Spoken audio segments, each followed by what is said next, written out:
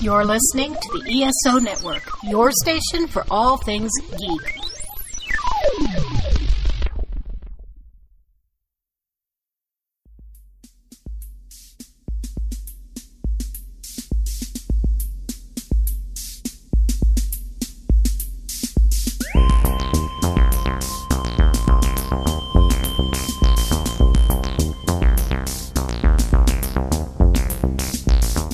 Hello, and welcome again to the Monster Sci-Fi Show. I am your host, The Monster, and I'm Mr. Gene. Mr. Gene is making a special appearance on this third installment of our Dune Book Club podcast. And why?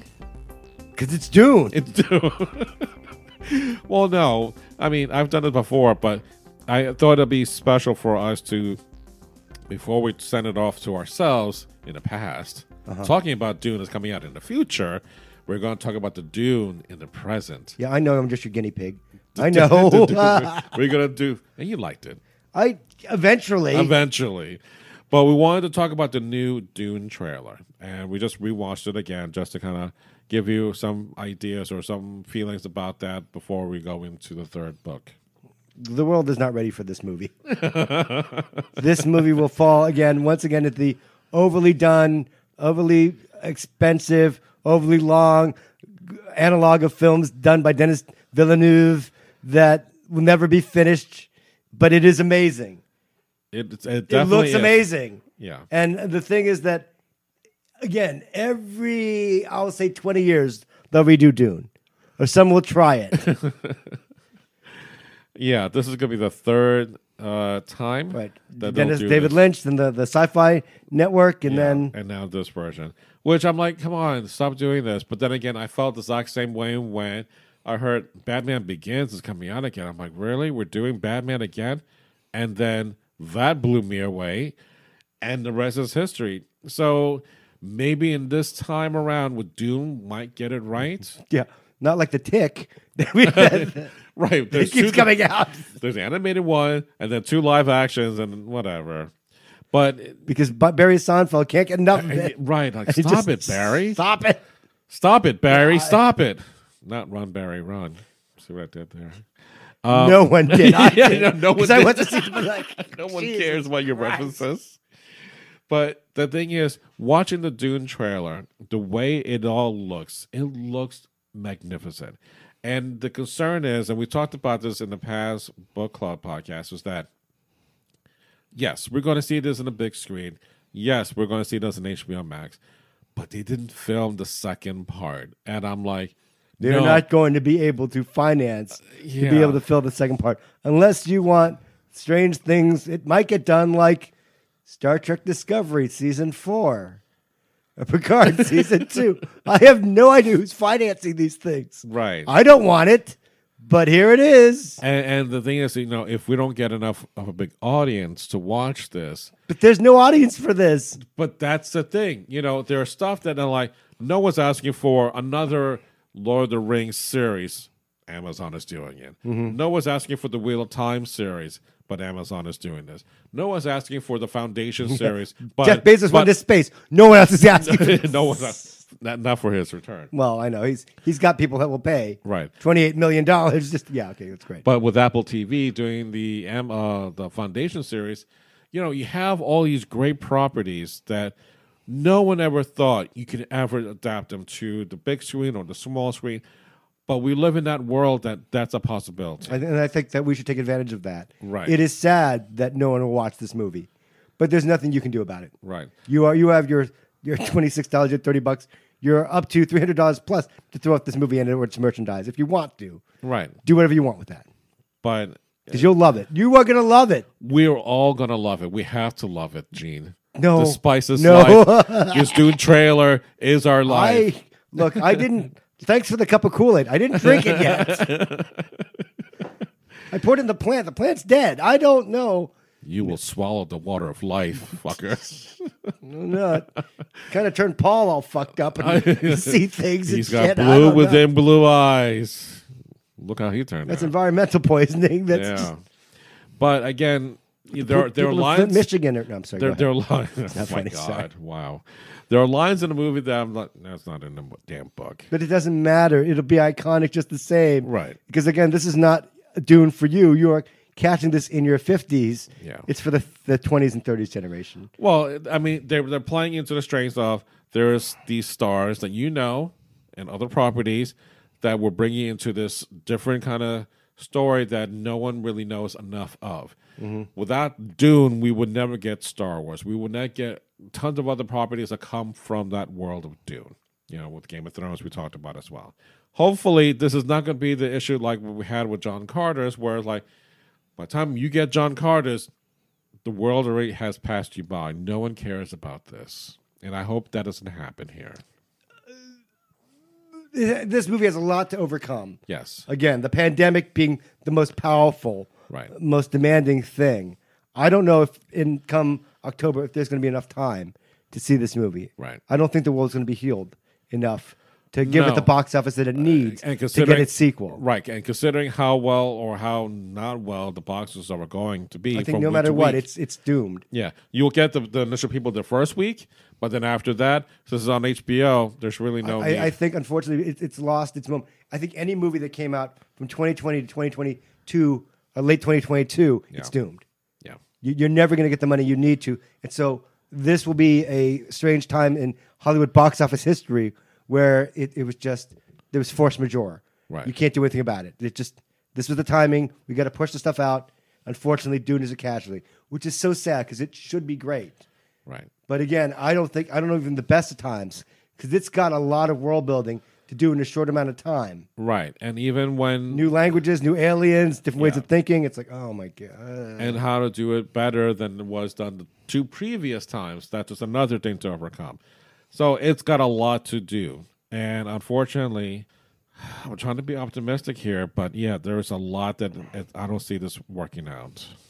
But who knows what happens in the next couple of months. We were all worried when we did the initial recordings back in October, November, how, we didn't know that vaccines were going to be rolled out.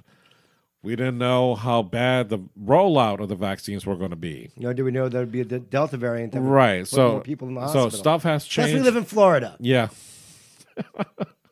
DeSantis. Ass. Anyway, so things can still happen, hopefully for the better, but it's hard to gauge it. But again, from what we saw in the trailer, I'm excited for it. It's more of a traditional soundtrack that we hear from Hans Zimmer, which is available.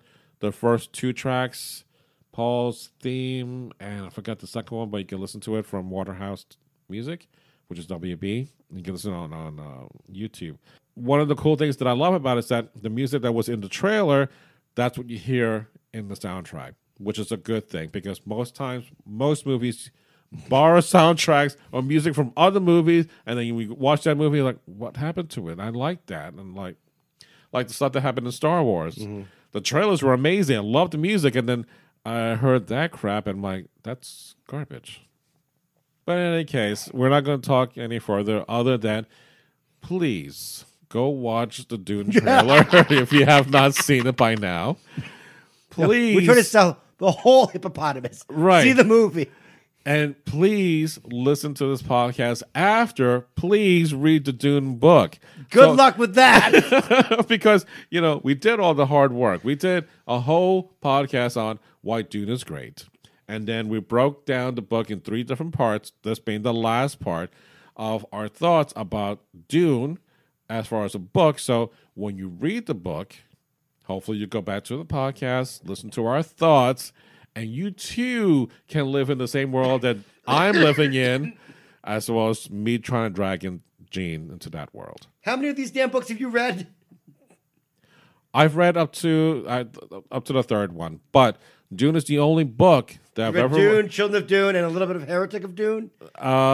Dune Messiah, I think. Because there's 6. There's 6. No, of them, I know, but I think Dune Messiah is the one that the Sci-Fi Channel did with. No, it's Dune Messiah and Children of Dune is what they did in the second Sci-Fi Channel movie. They combined the two together. Okay. But what I'm saying, as far as Dune itself, the first book, that's the only one that I've read over and over again. Why the love for Dune so much?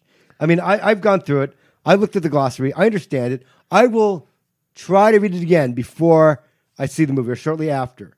All right, because it was good enough. Yeah, But oh my God, it is difficult it is. to get through because there's a lot of weird mythology.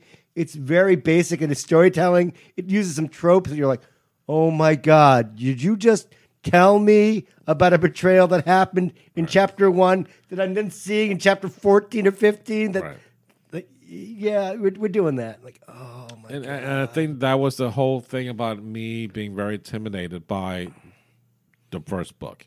It is a tome. It is thick. It is big. So as such, I had the confidence to get into The Wheel of Time by Robert Jordan, which I started today, because that's like over 700 pages. But that too also has a glossary, and it also has maps. So these are very big stories, big worlds to kind of delve into.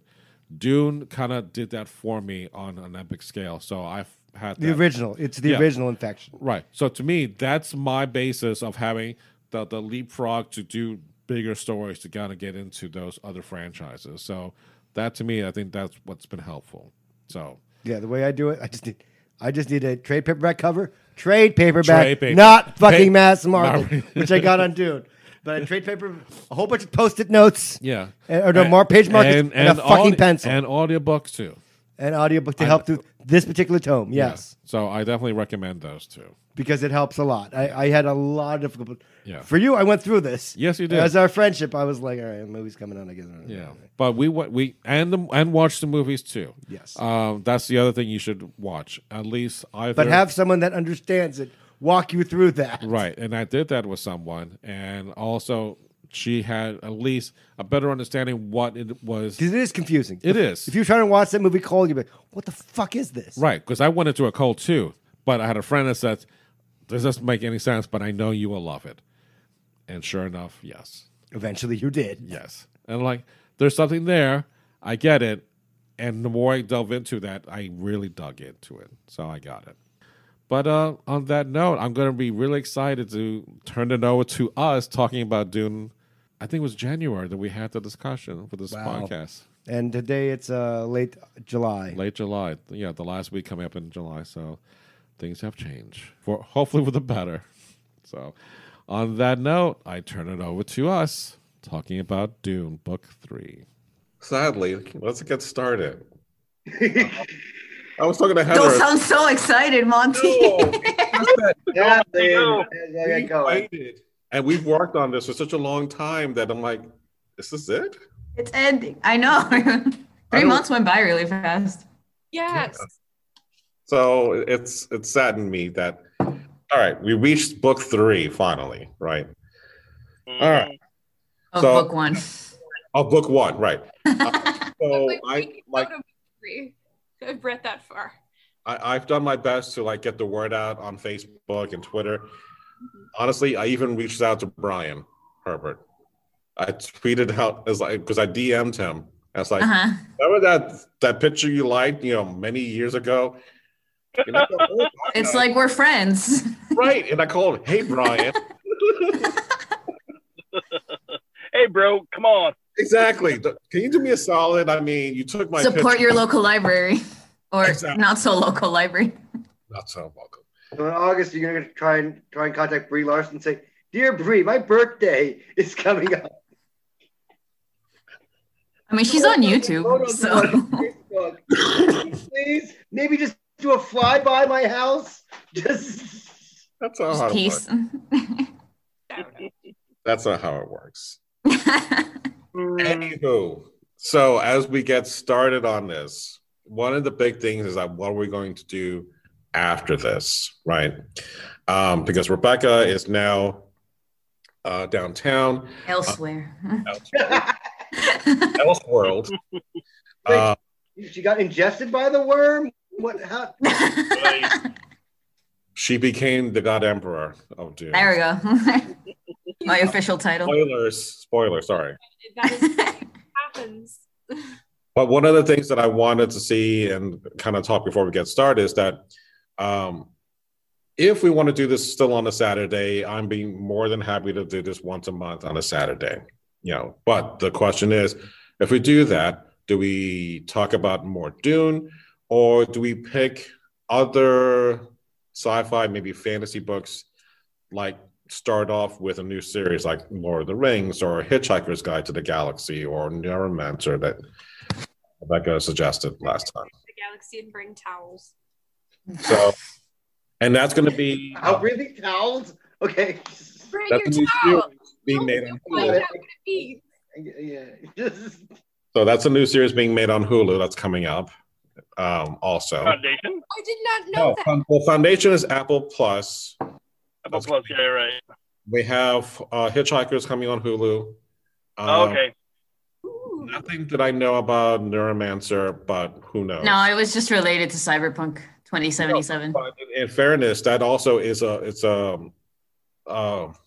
what do you call that? A touchstone moment in which you would have like cyber punk come to the forefront of as storytelling with the Yeah. So I And think there's like the Matrix 4, I think, is either still being in development, still being filmed. Right. So So that was my idea. It'd be more genre specific while touching on the book, but it depends what you guys want to do.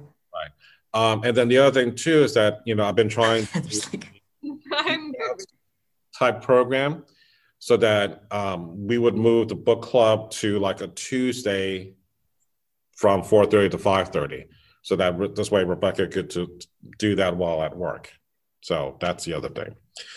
But again, that's what I'm kind of like want to hear from you guys and your thoughts. So, Gene? yeah, what works for everybody I else? just want you to read Harry Potter, Monty. That's all. I've read at I'm least asking. 2 books, so don't start with me. I'm so what? Well, I'm sorry. Did you just say at least 2? 2 Harry Potter books. That's it? Look, I've gone to like this movie, and that's it. Really? How long has it taken you, Gene, to get into Dune? Hey, you know what? No, you can't touch me on that. Because you pull me into this. I will pull you into the world of Harry Potter. I will make you love Dobby. I will. I swear to God. I'll throw my sock on you. Right, I know. I get it. Oh, boy. Get a sock free. Right out the door. Monty can do memes. That's all that matters. Oh, my. So yeah, and of course, Lord of the Rings. Amazon's going to be doing its new sequel or prequel that's thousands of years before that. So definitely, Lord of the Rings is up for grabs as well. Is that still going on? Because I heard a lot of conflicting information No, about that it's going series. Yeah, Okay. definitely it's going to be like the Rise of Sauron. Okay, and then like somebody like spun it to me. They said that it was going to be like Game of Thrones, and I was immediately like, no, don't do that. Hey, maybe we'll see Uncle Elves or something. Oh God, no. Yeah, exactly. It's like, wait a minute. No, but what about the Wheel of Time? That's another series that's coming out. I think on Amazon as well. It's fun. The Wheel of Time. Wheel of Time. Let me Yeah, see. Jordan. Yeah. Jordan, definitely. That's been in the works for years. So yeah, that's another great series that I would love to get into. So Tell me it comes in some other format. I read book 6. This is such a terrible thing to try to read. I should have got it in the.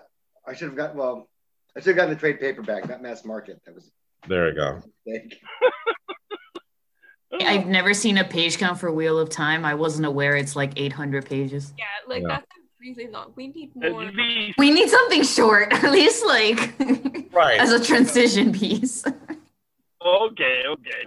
Like a sorbet, the cleanse your palate between. There you go. Okay, how about one? Because I also pitched Neuromancer because it's like 300 pages flat. So Short is good. Actually, I was gonna say a shorter series that shouldn't be too difficult to find now. But it's like proto YA, I guess is the best way to describe it. Have you ever read A Wizard of Earthsea?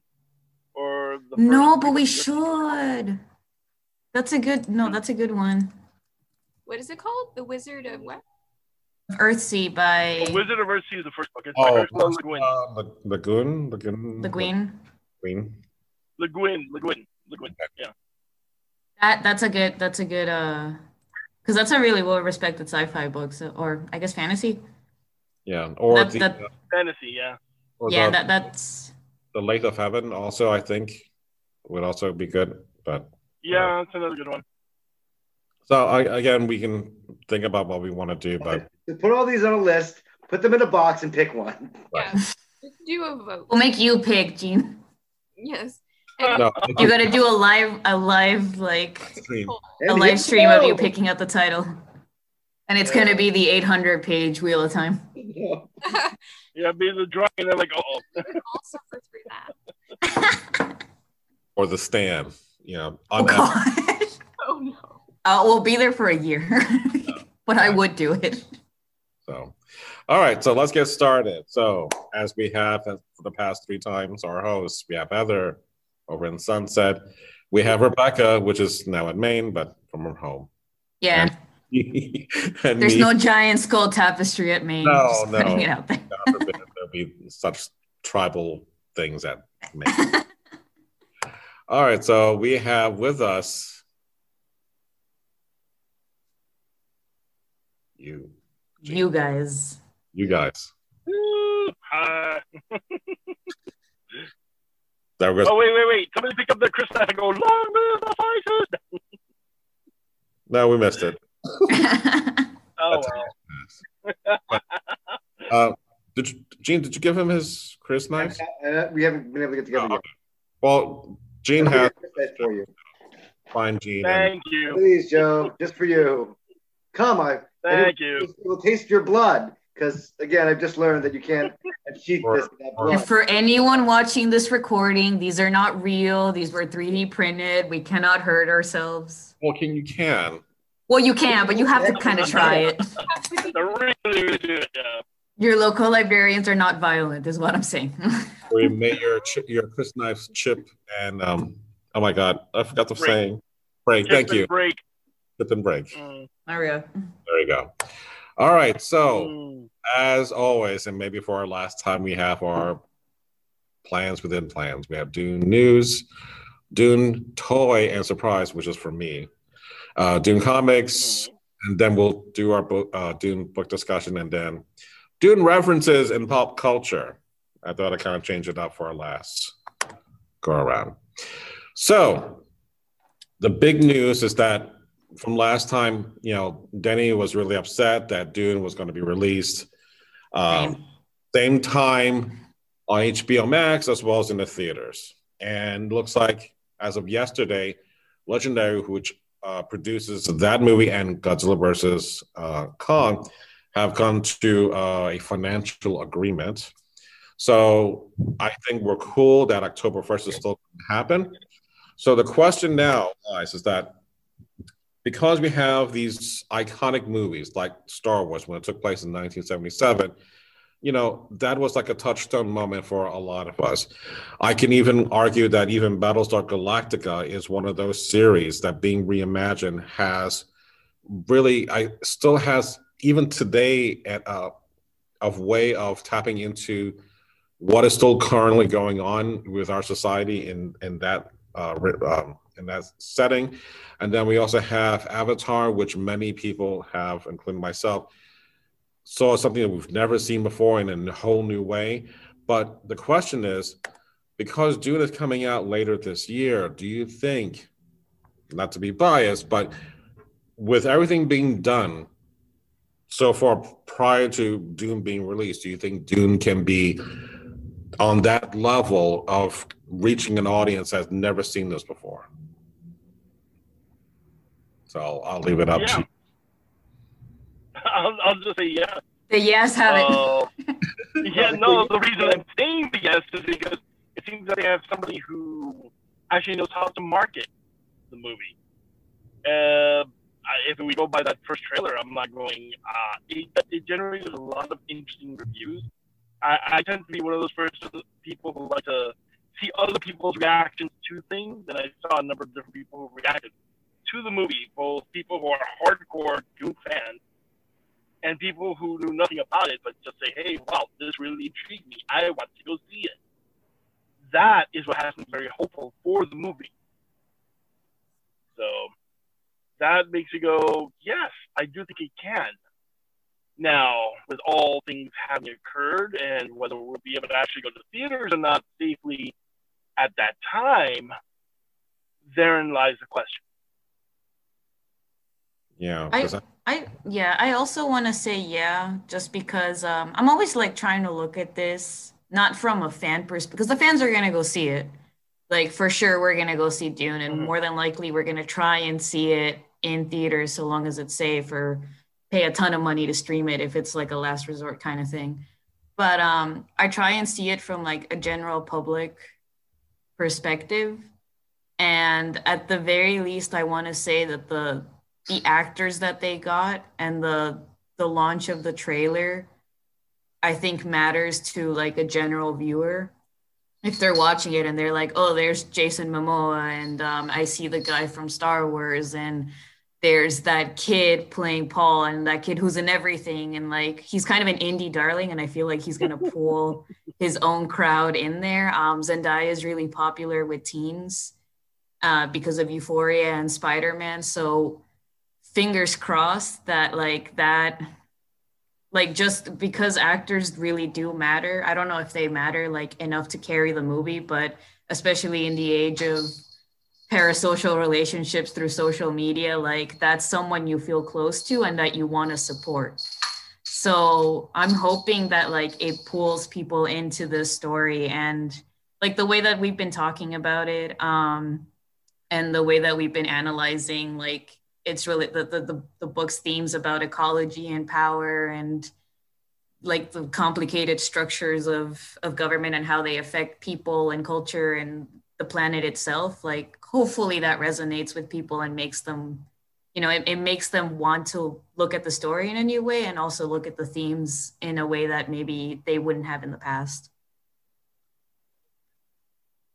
I like it a lot, but I don't know if it's going to make it in the cinema very well. I mean, October is a long way away, but we're going to get so used to streaming things in our own home.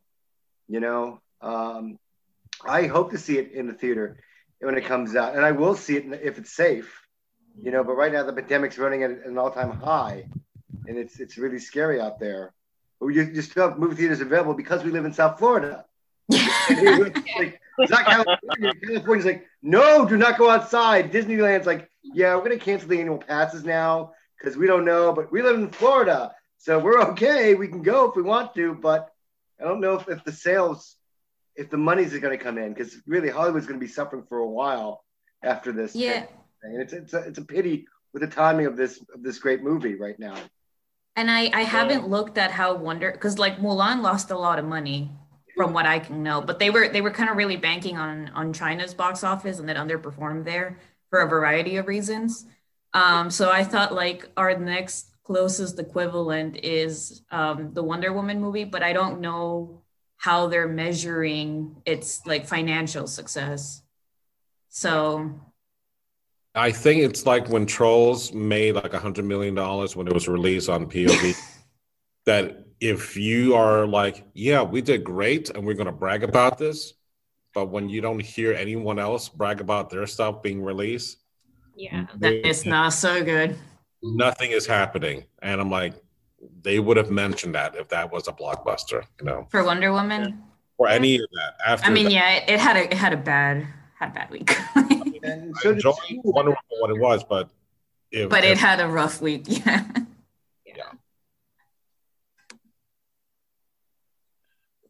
All right. I think it's going to be definitely. It was always going to for me always going to be an uphill battle to have Dune tell this story, especially in two parts.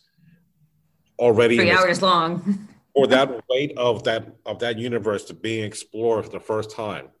Not to say that Avatar, didn't win people over in that one movie, or Star Wars or Battlestar Galactica, but Dune, I think, has an even heavier weight on itself because of what we've been reading, and we'll see what happens. I'm definitely would like to be optimistic that in October we'll get to see this, but I don't know, man. Really depends on whether or not we can see it in theaters. I think if we if it's safe and people are vaccinated and come October we're back to normal, I think it'll do really well. Don't know, because it's hitting that like young adult audience more, and I feel like it's not targeting itself as like a strictly like a family movie like Trolls was. So I feel like if it comes out in theaters, we might get some people who just like came with their friends to watch it that are then like, what's going on? What is this? Maybe I should read the book. I also want to like hope that by October, because I know that there's no way to really to predict the timeline of like how many people are going to be vaccinated by then. I know that they're hoping it's like 70% of the population, something like that by fall. But I'm hoping that if that does happen, what pushes Dune to like success levels is that no one's been able to go see a big movie in the theater for so long. Because this is playing, let's go. Yeah, like because even like friends that I had who maybe went to the movies like maybe 6 times in a year, which is not a lot if you really think about it. Like they've been like, dude, I just miss going to the movies. I miss like a gigantic screen, just slotting like 2 hours of my day and like, or going on a date night to the movies. So hopefully if we're okay and Dune is being released like nationwide, then that's enough for people to be like, you know what, this is like the first major release in like 2 years at this point. Let's go watch it. Yeah. So fingers crossed. That's all we can hope. Yep. All right, let's move on. So over the holidays, my daughter got me my own Funko Pop. Oh wow. Daw. Oh. The blue eyes. So I don't know if you can see my figure over here, but that's If you have it with you, you got to show it off. You see it? I have it on another screen. Let me see. Yeah. Okay. Oh my God, it's so cute. So this one, I got Rebecca one, and my daughter got me one. So I'm like, it came full circle. The other thing that I was surprised that I got, my daughter bought me Etsy. So it's a signed copy. I mean, of course it's a copy, but it's an actual, copy of what the original script was, signed by the entire cast. Oh my God. Ecstatic about this from my daughter because she knew how much of a fan I was.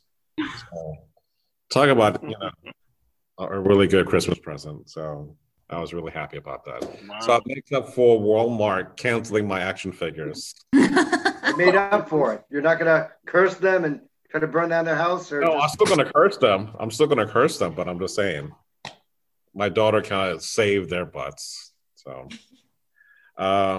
yeah. And I'm still looking around at Walmart with Gene and Target. They're still not going to be what I want to pay, which is like $20 plus. You should get them soon, Monty, because they're going to disappear pretty quick. I know. All right, so moving on, Dune Comics. So, as I mentioned last time, Hoopla has the first volume or the first issue. Then we have the second one. Guess what? The third one is now officially out. So we have now the third issue of Dune House Atreides. So again, once we're done with this, I'm definitely wanting to get into now, since I have no free time, not to read any more of our book, but to read the comics. But the first couple of pages is like, wow, Baron is a lot lighter. He's not as fat in the beginning. You're going to discuss this. The artist ran out of ink. Yeah. Kind of like, pre-Vader. It's Anakin. I'm like, okay, so he just looks much different, but interesting. Yeah. All right, so let's get into our book discussion. Am I getting? Are you gonna leave with questions, or are we just gonna talk about it? No. We have a presentation. I make pretty PowerPoints. That's the only reason I'm here. But Monty, give me the power. Am I sharing the screen? Stop my share. Okay. Y'all see it? It's coming. There we go. All There right. we go. Okay. I'm using the work laptop Sandman. for the first one. Okay. The Sandman. Oh boy. I mean, it's not totally unrelated. Okay. I'm trying to think how. So when we made this, Jesus, sorry, I got my cat in my lap and he's digging his claws at me. I'm just like, all right, you go on the floor now. my cat's lurking No, around. no, If he comes yes, by, I'll show him off. Okay, so to start with the discussion, I just want to point out that a lot of these questions were made by Heather, and I feel like both Heather and I just really, really wanted to talk about part 3 because it features the best little girl character of all time. Creepy. You're like, I'm a freak. I'm like, oh, that's so sad. And that's she's why a we freak. love her. Yes. The weirdo girls of today and tomorrow love her. So, Go. but so I think what we're gonna do, like, a lot of a lot of character or theme focused discussions, and then at the end we can just like talk about the book overall, how you felt about it, how your first reading or second or third reading experience with it was like, what you liked about it, what you didn't like about it.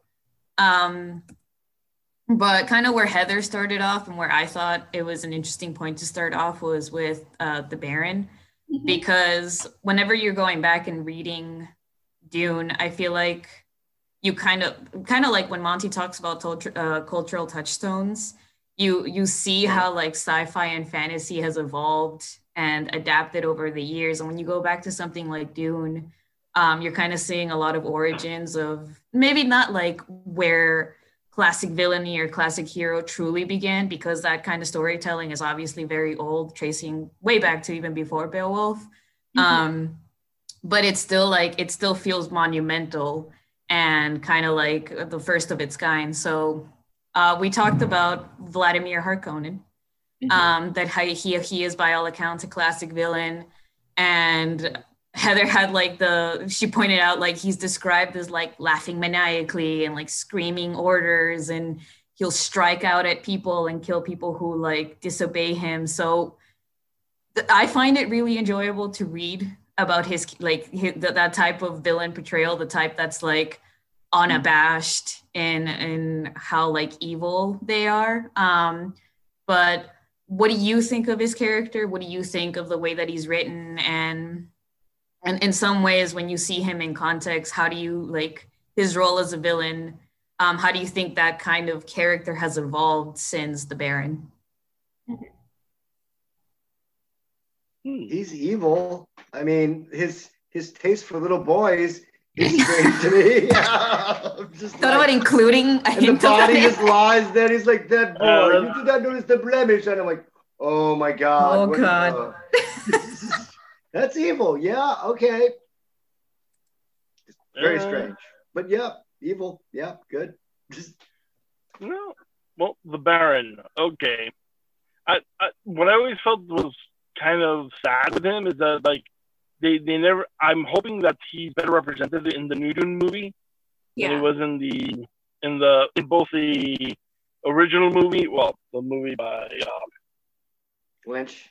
By our man Lynch, and also but I mean the 1984 movie and of course the TV series. Because I always felt that he was truly a combination of the two versions of the Baron that they described. Because the Baron in the movie was just the psychotic villain. Yeah. And the Baron in the TV show or the TV miniseries was the... It's a lot more calculating and not poised, but... The cunning strategist. He was the courtier who just basically was playing the chess game behind the scenes. And I'm going, the book Baron is both those things. He was a combination of the two. And that's what I think made him more interesting. He wasn't just, kill them. He's more like, if I maneuver this and I change this and I dabble a little here, they'll kill themselves and then I can laugh. Yeah. And actually, that's a good thing to point out, because I think because I watched the movie as I was rereading the book, I kind of had at the forefront of my mind the way that David Lynch portrays him. But you're right that in the movie he's like portrayed as a lot more grotesque and evil. Like they really, really emphasize that. And maybe because, you know, David Lynch as a director is kind of a weird guy and he wanted to indulge in like the over the top aspects of the character, but that's not really how he is 100% of the time in the book. So Exactly. I think that's a good thing to point out, and also to like think about as we're going into the new movie, like are they gonna dial it back a bit to show his cunning manipulative side, because otherwise how did he amass all this power? Yeah.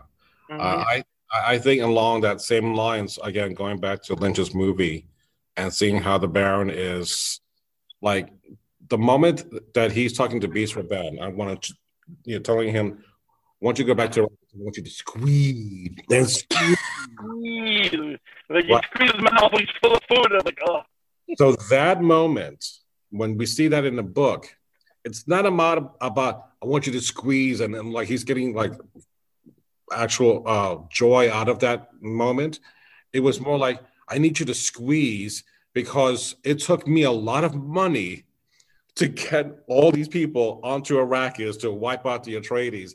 So I need you, and it has a different text altogether, a different context altogether, because I need you to kind of like, I need all that money to come in so I can pay off what it cost me to do what I did, which is a lot different from the how the twisting of the mustache and twirling of that. It's a much different take.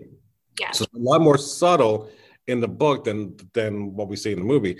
So what happens in the new movie, if they can find that balance, I definitely would like to see that be more refined as opposed to just be like, he's just being mean just to be mean. There should be a value behind his actions. So at least in the book, it's like, yeah, squeeze everything out of the fragment because this cost me a lot of money. So we'll see what happens when they do this in the movie. But again, you understand what his plans are and his motivations are, but it's nothing like in the movies. Yeah. I was actually hoping that like we would see like, I don't remember when I read this, but the Baron wasn't always like grotesquely obese. He was actually cursed by, I think, Lady Gaius Helen Mohim to be fat and grotesque. And I feel like that insight into his background and his character of like, and then he like got enraged because he tried to like find a way to undo the cursing of his like morbid obesity, and then he had to have like his levitation. And I think having a backstory about maybe some like from foreshadowing about what happened to him might really help evolve his character, because we see him now when in like the movie from the 80s is just kind of like a floating blob of a human with like giant like pustules zits all over his face, that they were really trying to drive home that he was evil, and he was calculating. But I hope like they'll take more of a perspective from the books originally and just like give us new insight about why he's like this. And I think that would be really exciting to see. Yeah. In new ways. Insight without dialing him back, because I do enjoy him being kind of weird, outlandish, and enjoying like his evil tactics. Like I don't want them to pull it too far in the other direction, and like really emphasize a tragic backstory or his pain. Like I want that there to inform the character. I don't need that there to transform the character. I still like it, but on the side, basically. On the surface. Right. Maybe that's why, like in the comic books, they're reflecting him as, because at one point in time he was described as actually like quite handsome, but I think like in the movies they really wanted his like evil manipulative side of tactfulness, of just like taking it too far. They really wanted that to like reflect in his appearance, and so they were like, this is obviously the villain. I hope they don't like step too far away from that, in the new movie coming up, but it's kind of interesting to see how like villainy has evolved and how much like from that movie in the 80s we got, you know, villains floating maniacally and like striking out at people with their cane. Yeah, and I think modern audiences kind of expect that complexity now. Even if it's not done well, they expect you to at least acknowledge that every bad person has a side to their humanity that's complex or at least a little bit good. Right. Exactly. One of the things that makes a villain effective is that he has to believe that he is the hero of his story. Yeah. And like I Have also that the point of Baron does feel like that way. Thanos. You know, you may not agree what he wants to do, but he has a point. Killmonger also has a point. Yeah. So again, if you have that be the crux of the Baron, that he's not the bad guy. I'm doing this because the Atreides are not good people, and he can make that argument, then we have an interesting villain to see. Because I would like to see the world through his eyes, and if that could be told, I'm into that. That would be amazing. I would watch that. A Harkonnen miniseries. Mm. Which I guess ties back into this. Are the Harkonnens the real or even the only villains of this story? Because I think the book gets less sympathetic towards, well, not less sympathetic, but it definitely says like, you know, like Paul's not necessarily the savior of this world. We're like, seeing it as like a collective as a whole at the end, can you make the argument that like, well, the Harkonnens probably killed less people? Yeah. Like at the end. Jesus. If we're measuring it by that count. We're measuring No, boy. No, we're not. Okay. Did the house Harkonnen make in comparison? Joe's like, step it back a little. Yeah. I mean, are they the real, like, I would totally watch a miniseries about it from the Harkonnens' perspective.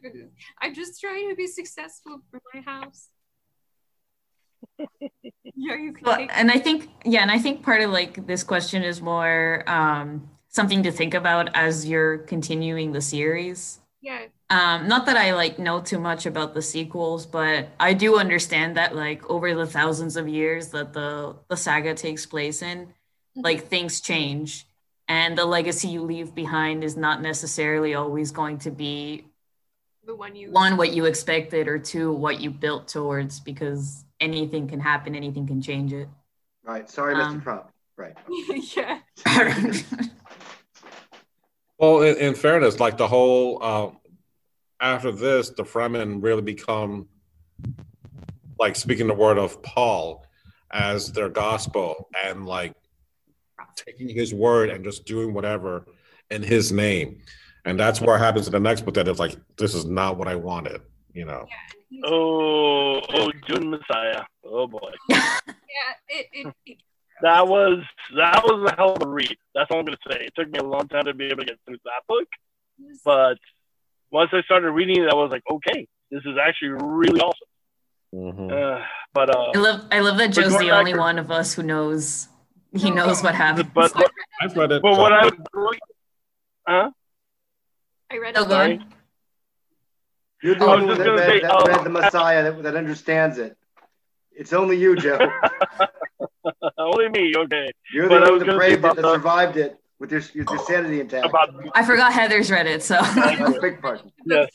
So But I was gonna go with the over villainy for a moment, and I'm gonna say, well, we keep forgetting like the bigger manipulating hand behind all this, House Carino and the Emperor, because Shaddam was a vain, manipulative bastard.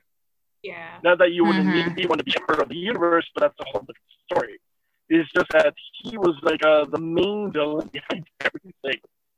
He's the one who like engineered the need to have Leto lose Caladan and have to go to Arrakis. He's the one who like had the Baron give up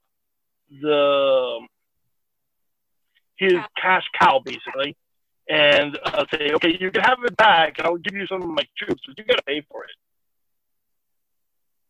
In other words, he was just manipulating everything in order to keep power, because he was terrified of the Atreides and what they were able to do.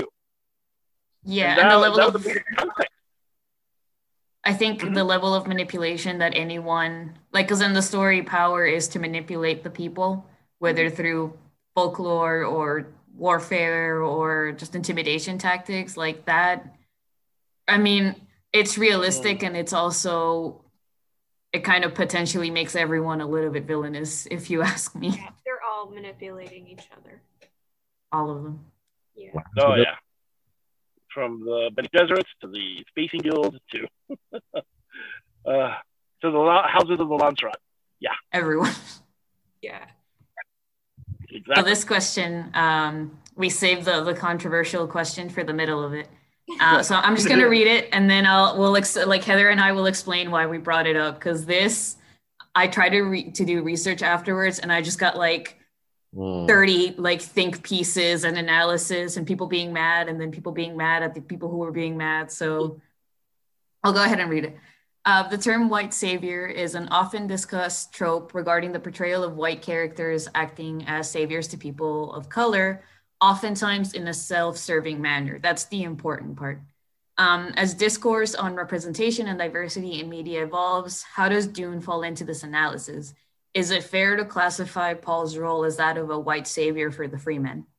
And apparently, like, I don't know if this has always been a point of contention or if this has always been something that's been brought up, even if in the margins for the book. But I saw a lot of articles from like this year and last year of people really saying like, look, like Dune is really important to the sci-fi genre and it's a lot of your childhoods and your introduction to sci-fi, but like it kind of falls into that trope. And then I saw a lot of people making the counter argument that's a very simplified reading of the text and of who Paul is as an individual. So before I give my thoughts on it, I don't know if Heather wants to jump in or if anybody else wants to jump in. Yeah. I don't know. I don't think. I mean, it was written in 1963. You know, and for the times, white is white. The diversity, the idea of diversity hadn't come in yet. And when you do this movie again, or you can recast someone to show more diversity. You can cast a person of color. I started thinking of the Fremen as like effective Ewoks. Remember the Ewoks? Yeah. Right? The Ewoks joined the rebel cause because C-3PO gives a speech and they think C-3PO is a god, right? So is that, I mean, the color doesn't matter, I don't think. It's what he represents. You know, the Bene Gesserits have been predicting this, have been manipulating this whole timeline, you know, and I'm thinking, wow, I don't know, but it's inbred in their culture. So I don't think that the color matters that much. I mean, again, it is the story of its time. You can change that. It's unfortunate that's written that way, but you have to look at it through better eyes, through education. You know what I mean? Yeah. So what you're saying is basically the race is inconsequential to the text. Like it's not about that. Right, because it's a prophesized individual. You know, and it's not like he's going to be white. He's going to be this. It's like, no, the Bene Gesserit person will come down and bring this down, and it's a prophecy. It doesn't matter, in my personal opinion. I feel like I originally got this like comment. I was like looking on Twitter and someone was like, oh gosh, another, you know, hero that's a white actor. And I was just originally thinking, I was like, well, Paul kills everybody. so I don't essentially classify him as like a white character, but in a way I can see like this is a new movie and they chose like as they could like his race is unconsequential, but they could have chosen anyone. Yeah. Like the main character, and from like when you're starting out reading the book, you're following Paul's hero journey, or at least what you think is his hero journey, and then you learn maybe he's not the hero. Oh no, what did he do? This is taking a turn for the worse. They did choose to portray the main character who you're following. His like the people who are going to watch the movie for the first time and have no idea what's going on are just going to be like, well that took a dark turn. They might not view it the same way anymore, but they did choose, and at least the new movie coming out, to diversify the cast too. Character, like more people of color, the chance to portray other characters. So maybe the new movie is going to take a different perspective on this, but I was like, I could see it being argued both sides. Like, in a way, he's coming to a desert planet and just being like, I'll fix it. I was prophetized, you know. But I feel like it's easier now to see Paul as maybe he's not white in the books. If you were reading it from a different perspective, would you always, that first thought that goes into your mind is it's going to be a white guy who's going to come and fix everything? So I think it's Yeah, I would think the white savior like criticism would be better reserved for the movies. And even then, like, I don't know how exactly it's going to play out in the adaptation, if there's going to be changes to be made. But something you said, Heather, is kind of my interpretation of it, where Paul's not necessarily a savior. Like, sure, he's like, that's what the destiny says. That's what the Bene Gesserit wanted. That's to some extent what he's kind of manipulating himself towards. But he's kind of using the free man for his own gains, and he's constantly afraid of like, am I going to trigger massive destructions? Am I hurting these people? Am I hurting myself? Like, what am I really doing here? And I think and like this term came up a lot because I was an English major in college, and we had to analyze this a lot. And I remember someone brought this up related to Daenerys from Game of Thrones. Yeah. Where albino dragon lady is the ultimate white savior. And I it rubbed me the wrong way at the time, because I think it's fairly accurate for the TV show to have that criticism, where they stumble and kind of fail to really capture the nuance of her character and her actions. But in the books, it kind of does show that she's not really a savior. Like, she's trying, but she's this 14-year-old girl who's to some extent has a very limited mindset and doesn't understand always that she doesn't know what she's doing. She's causing harm sometimes. Sometimes she has just a purely selfish perspective. And you go back and you see Paul so young and so conflicted, and also kind of exploiting both his family, himself, and these people, that I think the term doesn't really apply, because it's ultimately about like power structures failing to really like help generations or civilizations. Here's a question. What if you portrayed the Harkonnens as black? Ooh. Oh, No, don't do that. tough it out. How wrong would that be? Really interesting. Oh. Or you make the Atreides, Your trading is black. and then the Harkonnens are white, and literally it becomes a whole race war. Yeah, then there's all these tests. So These other subtleties. difficult thing to kind of to balance, where like in Battlestar, you change the sex of a character from Male to female, yeah. but The female, right? race or to portray it, I think has a lot more consequences. I mean, Especially in the story, like about power and government and ruling and right. So exploitation of people. Yeah. so I'm trying to do that and like I want to update it. Movie. This is a basic thing. I mean, I'm sure like what? Frank Herbert. I don't know. I don't have a picture of him. White guy?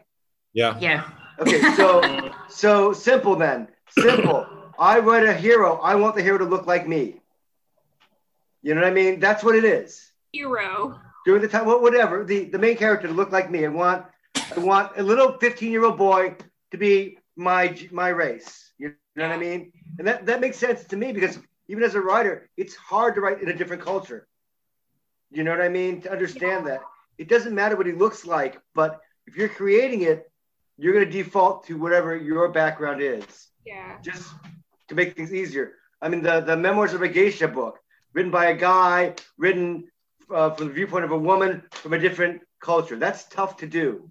Yeah. You know? And he didn't do it well. Yeah, and but you know, direct. Well, you got a That's good a hot take. great movie out of it. You know what I mean? New York Times, but you know what I mean? It's just what it was back in 1963. Who knew it would catch? It's an epic thing. It's great world building, you know. And when you the question is that when you make it into a movie or TV What do show you in modern times, how do you cast that? Because Yeah, now, and I think that's also a good point that like you have to remember that as revolutionary and forward thinking as Frank Herbert is, he's still a man of his time. Which is also something that like I would often see discussed when talking about Lord of the Rings, which if you kind of look at certain aspects of the world building can get a little iffy when seen through a modern lens. But it's like you're not really blaming Tolkien or you're not blaming Frank Herbert for not having the mindset of a 21st century man. Like if you phrase this question, if you're going to pose this question, it needs to be within the framework of, okay, then how do we adapt it? What do we change to modernize it without like hurting the original book, not blaming Frank Herbert for being a man of the 60s. But again, I think that we are now becoming more sensitive to this. More aware, yeah. To this flaw in society. But even now, it's working reverse-wise to me. Like, I was watching WandaVision last night, and there's a council meeting with a diverse cast. And I'm like, it's 1950. That's not what it looked like. But okay, I'll give it to you. Well, oh, Gene, don't spoil. I haven't seen WandaVision yet. Well, I'm just saying, like, that's not okay. It's not like how it was. Like when we watch Stranger Things, we get this like nostalgic. Yeah. But that's not how the 80s is. But No. it's how we want the 80s to be. Oh, here's a question, and I don't know if anyone has saw this, but there's a Asian movie called The Wandering Earth. I think came out 2019 or the big hit in Japan, the blockbuster on Netflix. It's amazing. So I'll watch it. It's really good. I highly recommend it. Right, but this is an all Asian cast. Right. So the question is, where are the American actors? I'm like, you don't need to have American actors or be like have Americans be part of the story, because this is their story. They're the heroes of their story. So that's the thing. It's like, no, they're not trying to save just Japan. They're trying to save Earth themselves. So that's what you don't need to worry about. You need to include America in here, or we don't need to be the focus of everything. Right. That's the thing. And that's the thing that we have to take apart from this, is that because he wrote it this way does not mean it's universal across the board. Other people have the exact same kind of view that it's like, no, we all look at it this way because that's our story. So everyone has the same similar version, but I'm like, no, if we just make it universal, which is pretty much what, if you want to take out the white savior aspect, everyone has themselves inserting themselves into that story anyway. Mm-hmm. So, and it's not saying that that's wrong. It's just they're the hero of their story. So whether white or Asian, everyone is going to have that point of view anyway. So they're going to want to be the hero. Right. And I'm sure someone's or like, see themselves as the hero. Save you in the world. And no more of that. No. But it's kind of the idea that whatever country produces this movie gets to build the cast. Right. Whoever puts up the money, whoever has creative control, up to you. Right. But you're going to live in a culture that you came from that you're going to have influences of. Or if you have like a Russian spy movie, the Americans are the bad guys, Right. Yeah. I want to see a Russian actor do an American accent in a Russian movie. No. It's going to be amusing to me. It happens. Baseball, apple pie. We know. Wow, really? Oh boy. Hot dogs. Hot dogs. Okay.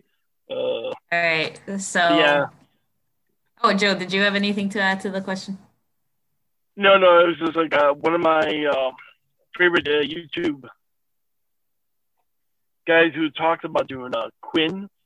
He answered that same question, and he's like going, first of all, this is at least 25,000 years in the future, and that we don't know what race or even how human relations would have changed or morphed in all that time, with all the people moving from place to place, and considering the place that it's in.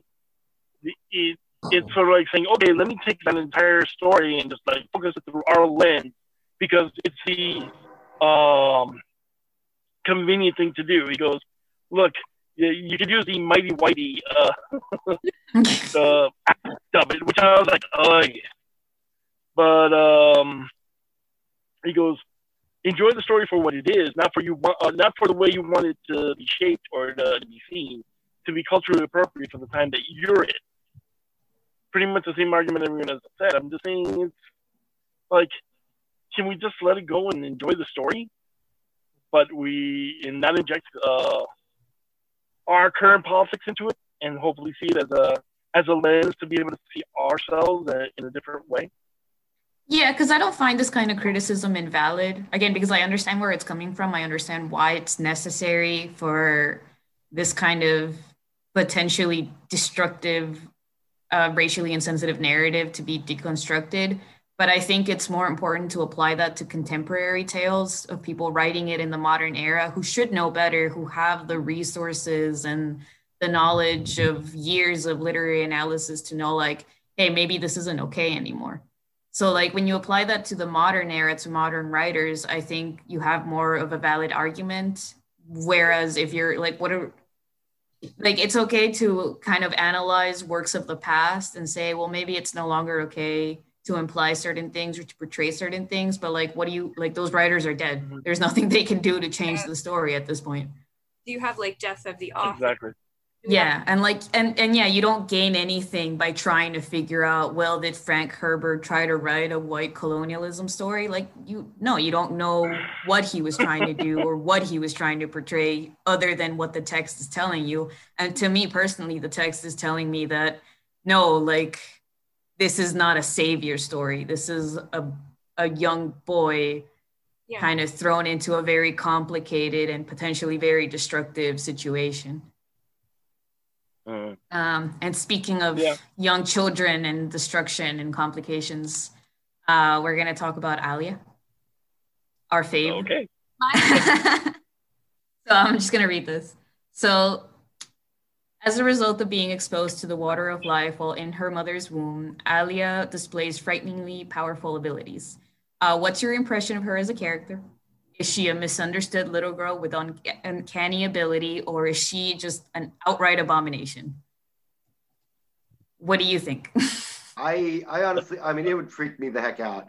If I saw a 1-year-old child walking around talking with experiences, I mean, sure, she's got a lisp, but I'm sorry, my answer would be, oh my God, kill it with fire. You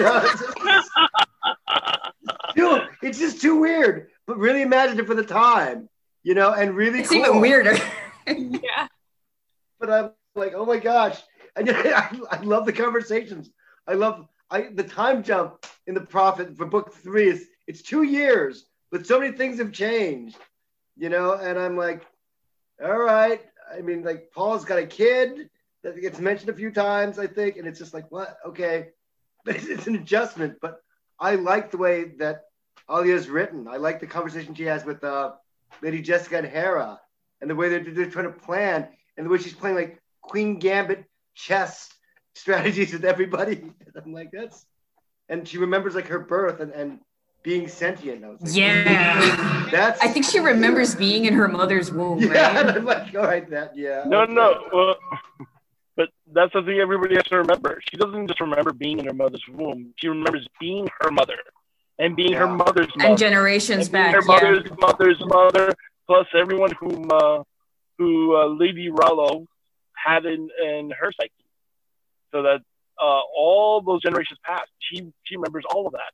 Like the way she freaked everybody out when she saw a baby and was remarking that he looked like someone on this other planet. And then everybody was like looking at her like, we're terrified of you.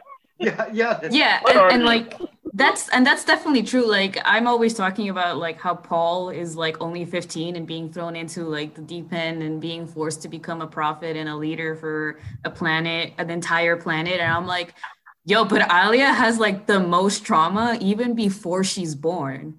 And like the picture that I chose doesn't even really like hit. It doesn't really illustrate how little she is, because I think she is only 2 for the prophet, right? Yeah. She's basically a toddler. And rereading that scene was wonderful, because I remember being 10 years old and reading the scene where she kills the Baron, and I just like, I lost my mind. Like my brain shut down because I wasn't expecting that to happen. Yeah. Heather, you talk about her. Lady Jessica's the fault. Baron in the book, they talk about how cunning and thoughtful and how strategic his like plotting was, and how evil he is, and how much power he's accumulated over the years of like building up his house and like And this little girl. that in he was always like one step ahead, and just to have him like killed off by a small child, it really reflects how powerful that she is. And it's kind of like she's my favorite character. Yes. I love her character so much because she's so very complex, but like people are like, she's saying things and she's doing things that young children are not supposed to be doing, so everybody's freaked out by her. But I find her character really interesting because in the first book we're like, she has the possibility and potential to go either way. She could become an abomination, but I feel like she was set up to like just go crazy with power. Oh God. Much responsibility. And unlike Paul and Lady Jessica, where they're trained for all of this potential prescient abilities, she just jumped in right away and got all of them in utero.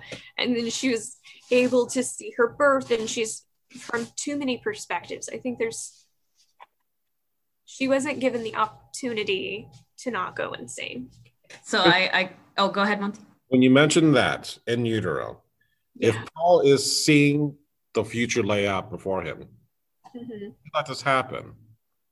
He could have any time just say to Lady Jessica, "Don't drink the water of life because of what's going to happen with your sister or your child." You're done. But he doesn't see things. Let it happen, right? You can argue that he let it happen. But he doesn't see things in the right order sometimes, or he sees different things. He's not sure about his abilities at points. No, He sees I would argue way, but what I would argue is that if this didn't occur, what worse thing could have happened? If he remember what Paul's prescience and his massive exposures to spice at this point, he was attempting to avoid the jihad. Yeah. The mass.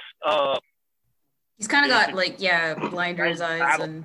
That right. It's like he's trying to save as many people as possible. A lot of people keep skipping that part, and I'm like going. He allowed the things that occurred to occur, so that he could save as many as he could. That unfortunately meant something had to happen. Yeah, Alia's kind of collateral damage. Yeah. Yeah. Which is something that is true.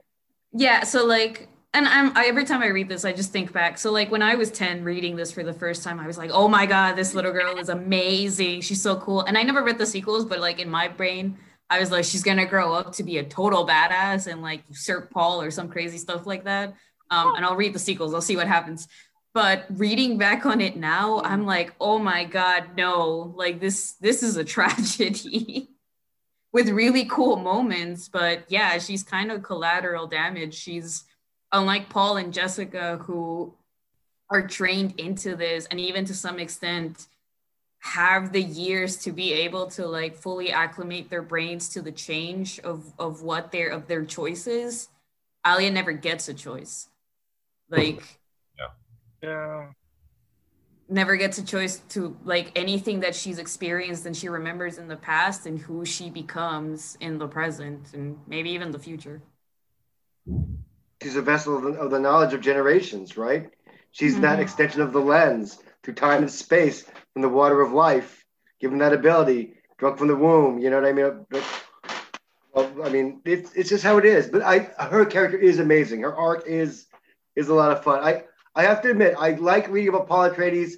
I get that he's the whatever it is. I can't even Usul, whatever. Paul, so many different names for him. But I really like Alia's story, and I like Lady Jessica's story a lot. It's fun for me because there's so much depth in there. Just a different like file of character building for that. And I am curious about the Bene Gesserits. I do like that. Yeah, and actually, go ahead, Monty. I was going to say, hopefully we'll get a lot more of Alia in the new movie. I'm going to be really excited to see how they do that. Wait for my brother, Baron. And like, that's it. Oh, yes. you know, Although the kid from the original Dune movie is know. pretty creepy, so she did okay. The unnerving nail on the head. I mean, Lynch probably traumatized her. I'm just making the assumption here. Like, rip away, like, and he like flies into the spaceship and just out of a wall. Oh, Yeah, and I didn't really sit down to do an analysis on this, but like all the talk that we're doing about how race is inconsequential to the book, I agree with. But I feel like gender roles, gender dynamics, there's a lot that you can read into the fact that Ali is not a little boy, she's a little girl. A little girl coming from a long line of women who have like had to plan for generations and even suffered a lot to be able to arise and get to the power that they have. So I don't know, it's interesting. I would like to some extent, if ever I have time, to like do an analysis of her character and how Herbert portrays the women of Dune. yeah. Because Ali is kind of like what it all comes down to, what it all leads into, in my opinion. She's a really fun character. Yeah. So this was Heather's question of, since we're talking about all our side characters, we don't want to forget about our main boy. The question being, why did Paul seek the throne, and was it the right choice? Yeah.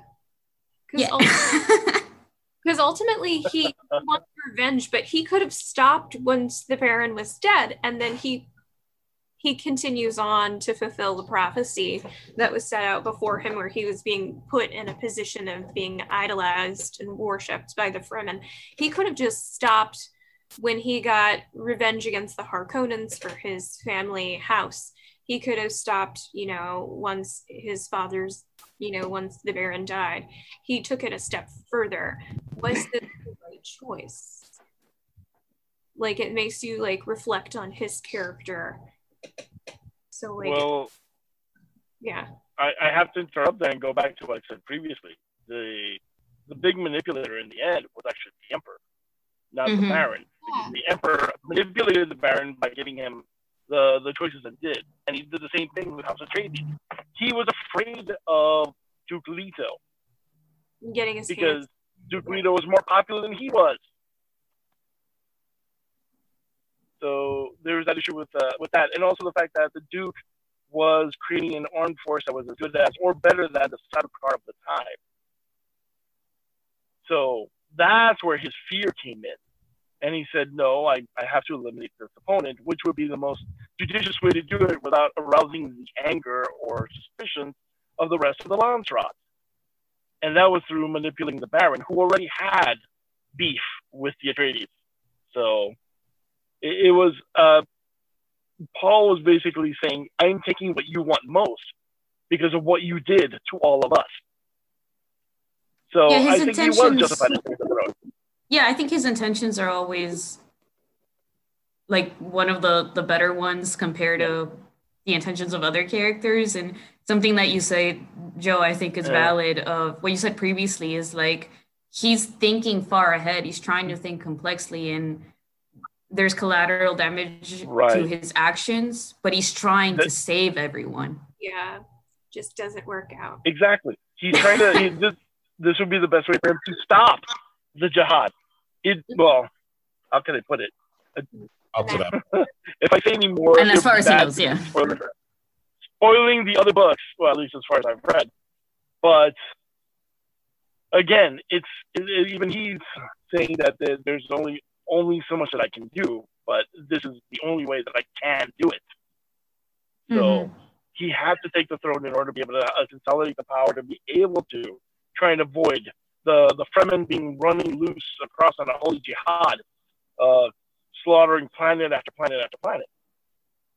Yeah, because he sets out with good intentions, and then it just it just kind of devolves from there.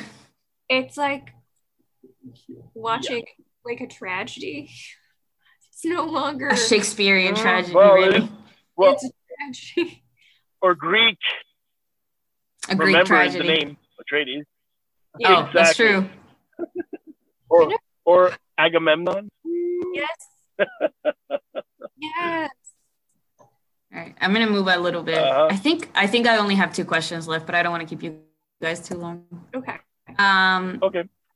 This was another question from Heather, kind of straightforward, of the writings and the historical text that begin each chapter of Dune are written from, I cannot say her name, Irulan? Princess Irulan? Irulan. Irulan. So she really only shows up at the end. And what I wanted to ask is, if you were a first-time reader, so this is mostly for Jane, did you read the excerpts before each chapter?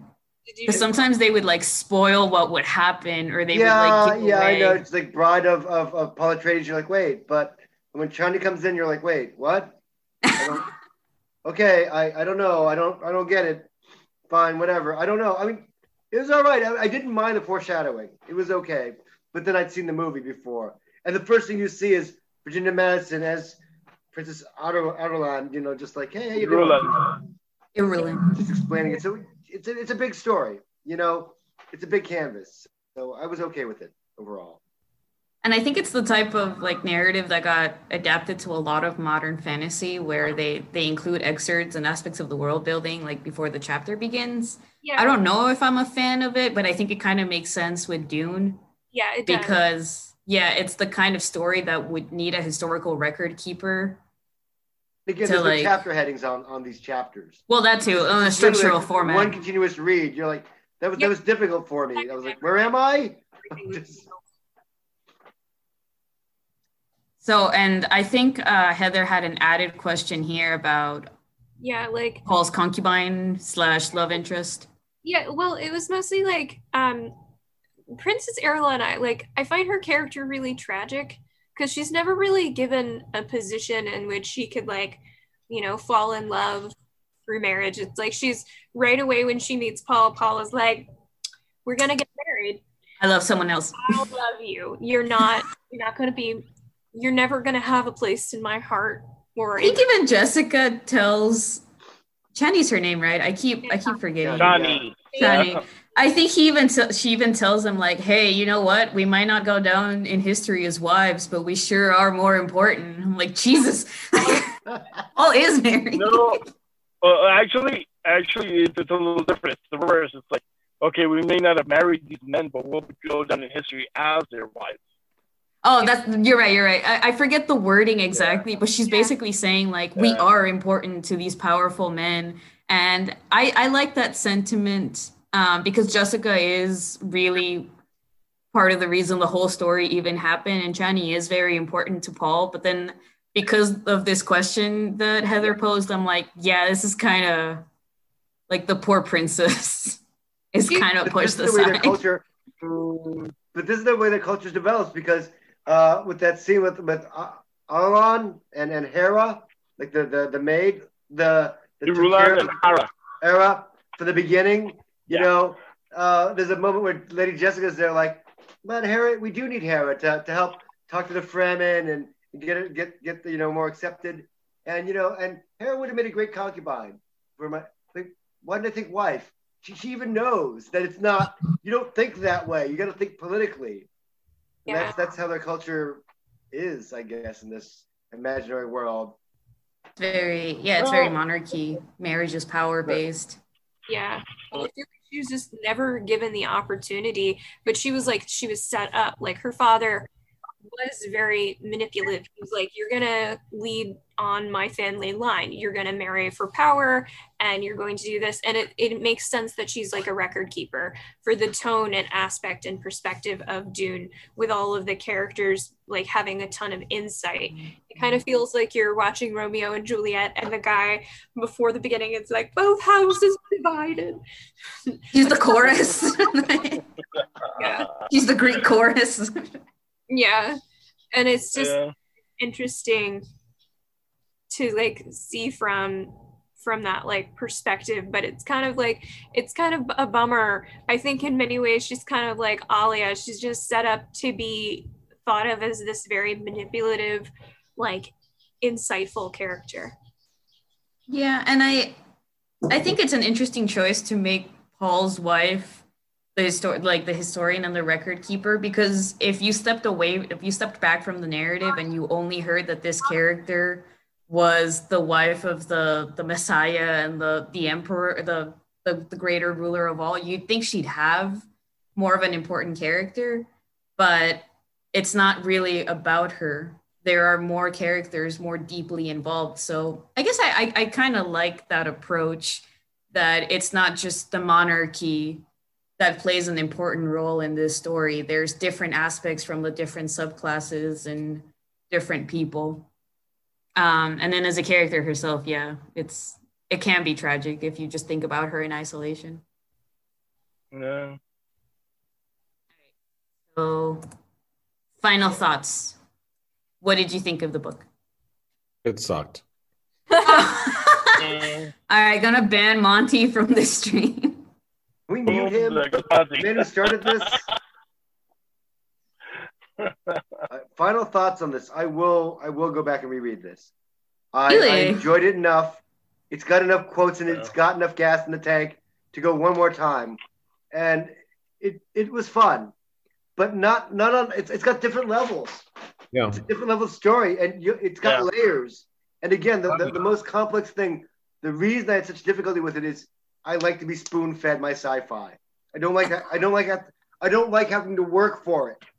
But it's interesting to have to work for it now, being out of school and realizing that no, there are different dimensions to literature, Gene. Remember this, you were a literary major back in the day, and the whole thing, like, yeah, and you know what, when you look at a literary pursuits, there's a deeper understanding of people, of characters, of time, space, and even your own life. But it's fun to get that under your belt, to understand different stories, to have more knowledge and education. Even though it's sci-fi, there's still wisdom in it, and there's still fun and imagination. So yes, thank you for lighting this spark and throwing this into my life. Yes, thank you for reintroducing it to me, Monty. That was... Yeah, thank you. And I will agree with that, because as someone who, like Gene, studied English in college, English literature, and I also studied creative writing, and a lot of my professors, I never met one who didn't have an issue with genre fiction, and always implied that it was less than literary fiction, that it was shallow and that it couldn't arise to the level of literary fiction. And to me, as the years pass, I'm like, you people have never read sci-fi then. You've never read fantasy. You never really understood it, yeah. Yeah, because something like Dune exists, and it has a lot of complexity and a lot of themes that are applicable to the real life and to human conditions. So, you can't make a blanket statement of, all of sci-fi is space battles or sexy alien chicks. That's not what sci-fi is. Not necessarily. Yeah. How did you feel reading it for a second time? Did anything else pop out to you? Did you take a different perspective on how you felt about certain characters? I think just being older makes me see, because I kept mentioning a lot of the tragedies that happened to these characters. I think when I was a kid, I was just enamored with the world building and the crazy power dynamics, the magic, and the supernatural aspects, I guess. Yeah. Bene Gesserit as characters, and even Alia as it was a very surface level read, which I don't think lessens the experience. I think it's important for sci-fi and fantasy and other genre books to be enjoyable on a surface level. Especially to younger readers, because you don't get anything if the book is just heavy and a drag to get through. So I like the layers of it, and I like being able to revisit it now that I'm older. Yeah. I feel like when I reread it, I could really see the aspects of the Cold War and how it influenced the writing style of Herbert. I felt like you saw more insight on why certain characters acted the way they did. I felt like when I originally read it, I was trying to understand the movie, and when I reread it, oh, maybe there's more to it. And then I read up to book 3, so it gets weird. It's a lot weirder than the movie in some ways, and a lot less weird because you see from a different lens of how things are described, and you find out that the Baron wasn't always hideous and grotesque and ugly. So it was interesting to reread it again and to be reminded of why they acted like this and how very, plotting the Baron was, and how everybody kind of strategically were just trying to wrestle for power. It was a good reread. I'm glad I reread it with y'all. And Monty, what did you think? I'm gonna say it sucks. How many times did you reread it? I don't remember how many times I've read this, but being that I've been on this journey since 1984 when this movie came out, almost going to be 30 years, and even still in this last read, I picked up more stuff that I missed from previous years. As you grow older, you notice a lot more details. Alia, I think, for me, a lot more in this reading because her ending is a lot stronger than what we see in the movies, or at least I didn't think much about her character, but in the context of the greater things, it's important to look at all these characters that when I look at read a Star Trek novel where the galaxy's in danger once again, and then it's all put back together in the end. This is it's so almost kind of refreshing to have this kind of this new universe to go back in again and look at it and just see how it's all laid out and how it's so taking our time with this. I think that's the other thing that I've never done, is to take our time reading this as opposed to maybe a couple of weeks. I've never had a book go this long for so many months to kind of read it, digest it, talk about it, analyze it, and then revisit this again later on. I'm like, so it's like instead of binging an entire series over the weekend, this is like waiting for each episode to drop every week for however long. So it's nice to kind of spread it out a bit more because I got to enjoy this a lot more this time than in past years. So yeah, and considering that Dune was originally serialized and released in chunks, it feels like the way it was supposed to be experienced. And there's a lot to say where in an age of instant gratification of if I'm going to start a show, it's because I'm going to binge watch it over the weekend and finish it by Sunday. In that age, to actually slow down and really experience the length of this book, it does enhance the experience of reading it. Yeah. I'm happy. Yeah, I read it at least the 12th, 13th, maybe 14th time. I don't lost count. Hell yeah. Yeah, I read it a lot of times. I actually bought the copy that I have is the one from the movie, the one that has the 1984 movie cover. Oh yeah. And I've been rereading that book. I won't say once every year, but once every couple of years. So, and I always bring to it a different lens because as you grow older and you have more experiences, you're going, oh, I now understand the subtleties of this a little better.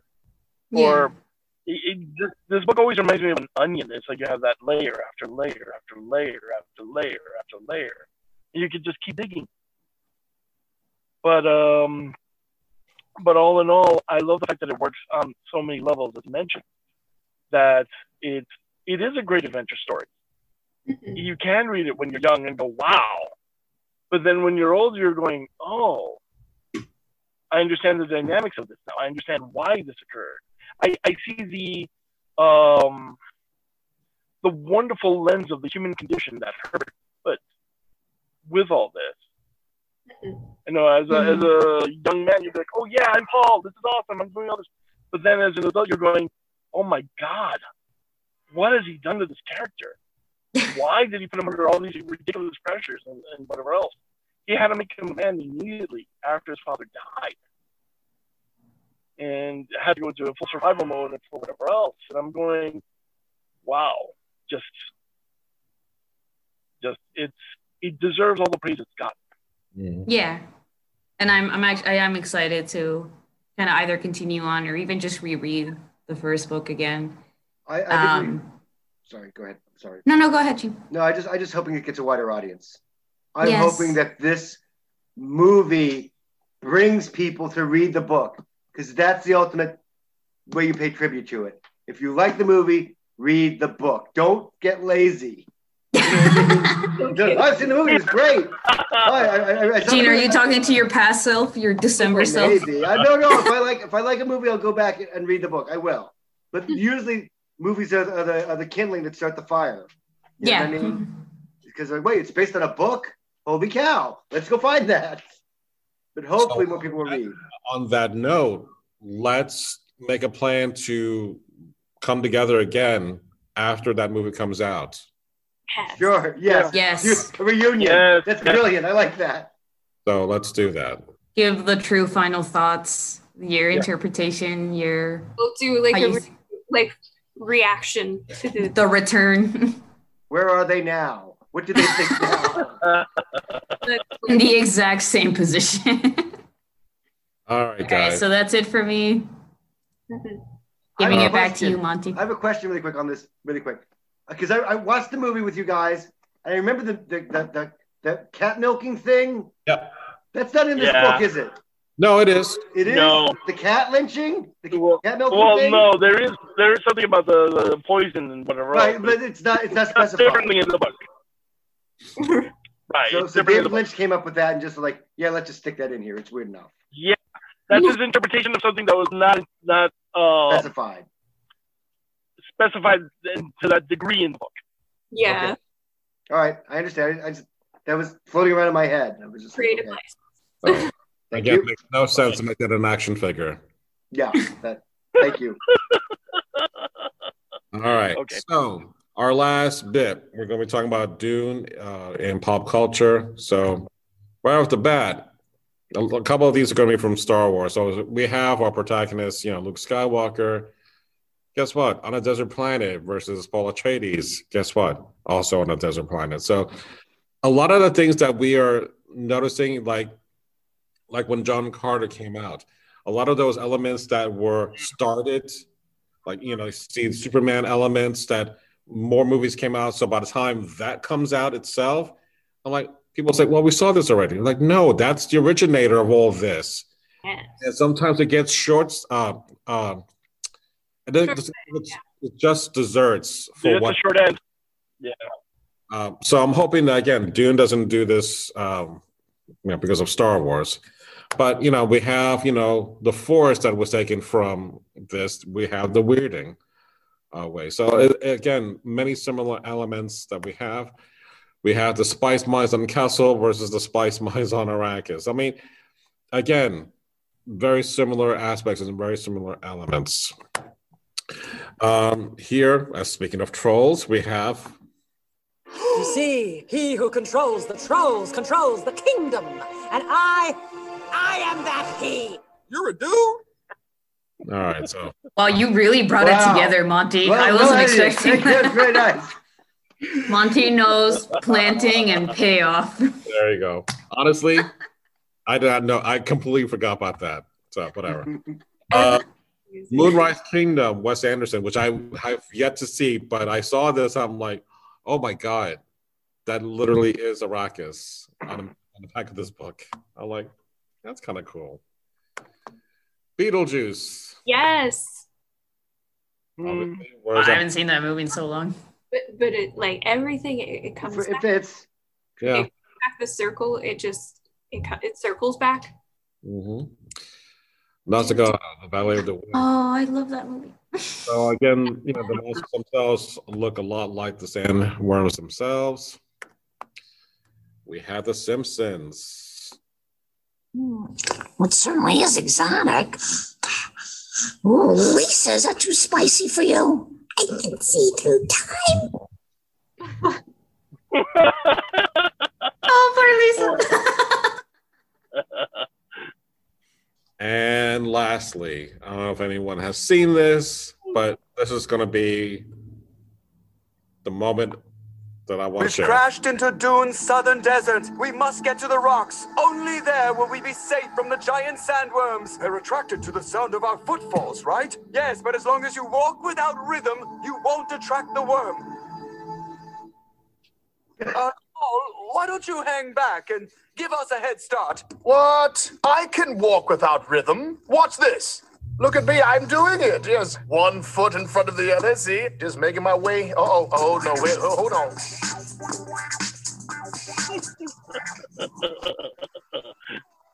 Oh no.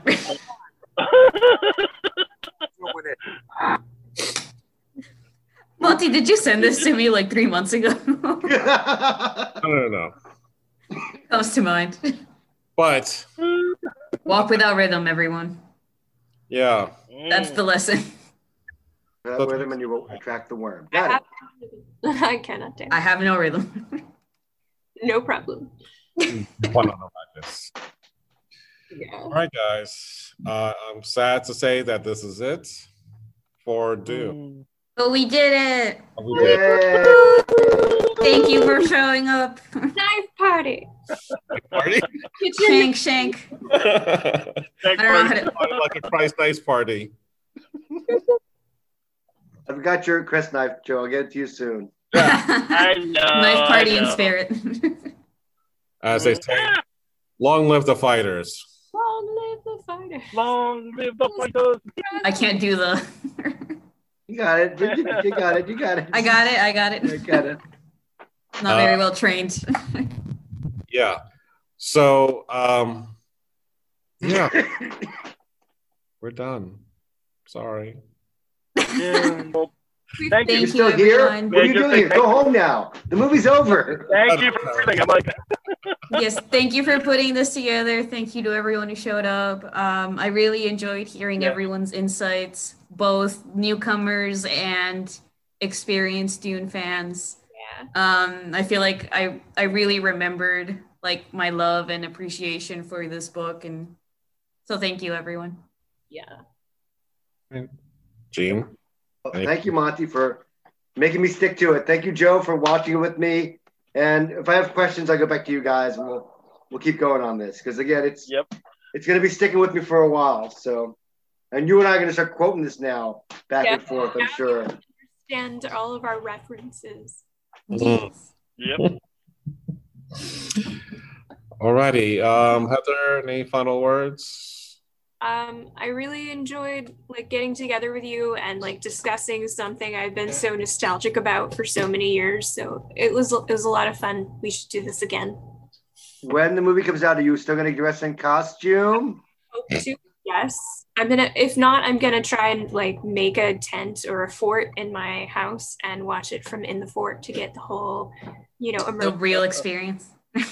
Please take pictures. I will. Monty, please forward them. I would take this to the movie theater if I didn't think it'd get confiscated. So I'll be dressed up in spirit. Letter opener. You can Jam make spreader. Yeah, exactly. very obviously not sharp. It does not matter. Thank you either way, Monty. Yeah. Thank you for putting us together. Yeah. Joe, any final words? just thank you all. They say what, a love shared is a love expanded, and I definitely feel that way about this. That it's just fun having other people who enjoy what you enjoy and being able to discuss it with them in a manner like this. Especially in times like these when getting together is, shall we say, something that can be risky. High risk. But, yeah, exactly. But, no, and I just hope that this does continue, and I can't wait to talk to everybody about what we thought about the movie once we've seen it. Indeed. And just thank you all. Right. So, again, I'm more than happy that we finally got to do this, let alone do this for almost 4 months. I can't wait to do this again with you guys, whatever capacity that may be. So, just thank you. So, Stay safe, everyone. All right. Indeed. Stay safe. You gotta come back for the movie. Bye-bye. Bye, everyone. Exactly. Bye. Bye-bye. Bye, Dune Book Club. Bye, Dune. Bye-bye. It was fun. All right, so thank you guys for listening, finally. You should be proud of yourself having gone through all 3 book podcasts. Good work, Misha. Don't Misha her. She did not read it. She got through. I mean, she's here. Easter egg for her. No. Well, next time I talk to her and she doesn't know anything about Dune, I know she didn't read it. Well, she didn't have to read Dune. She's not. Well, whatever. She's a normal person. Normal. So we're saying you're abnormal? She's so normal. She's abnormal. All right, so again, Dune is going to be coming out in October. Hopefully it's not going to be delayed any further. But in any case, if you have HBO Max, you get to see it free. And if you want to venture it out onto the big screen, which I definitely think we should, at least see it on IMAX. I don't think necessarily in 3D. I just want to see your friend in a garbage bag. Oh, Heather, yes. Heather did say she would get dressed up, but we'll see. Again, this is something that I've been planning for quite some time, and I'm glad that you, Mr. Gene, got through this. You still survived. You're still sober. Ish. Ish. Yeah, more ish than sober. But in any case, I'm glad that we got to go through this together. So, on that note, guys, we'll talk about Dune when it comes out, and hopefully we'll get into really good, deep discussions to see how well the book compares to the new movie. Remember, you can always email me at monstersci-fi@gmail.com. You can follow me on the various social networks. So, again, thank you for listening to us on the Monster Sci-Fi Show. It's sci-fi from a certain point of view. My God, 3 in a row. Good for you. All right, now I'm going to start like what's up? Cocaine. Good night.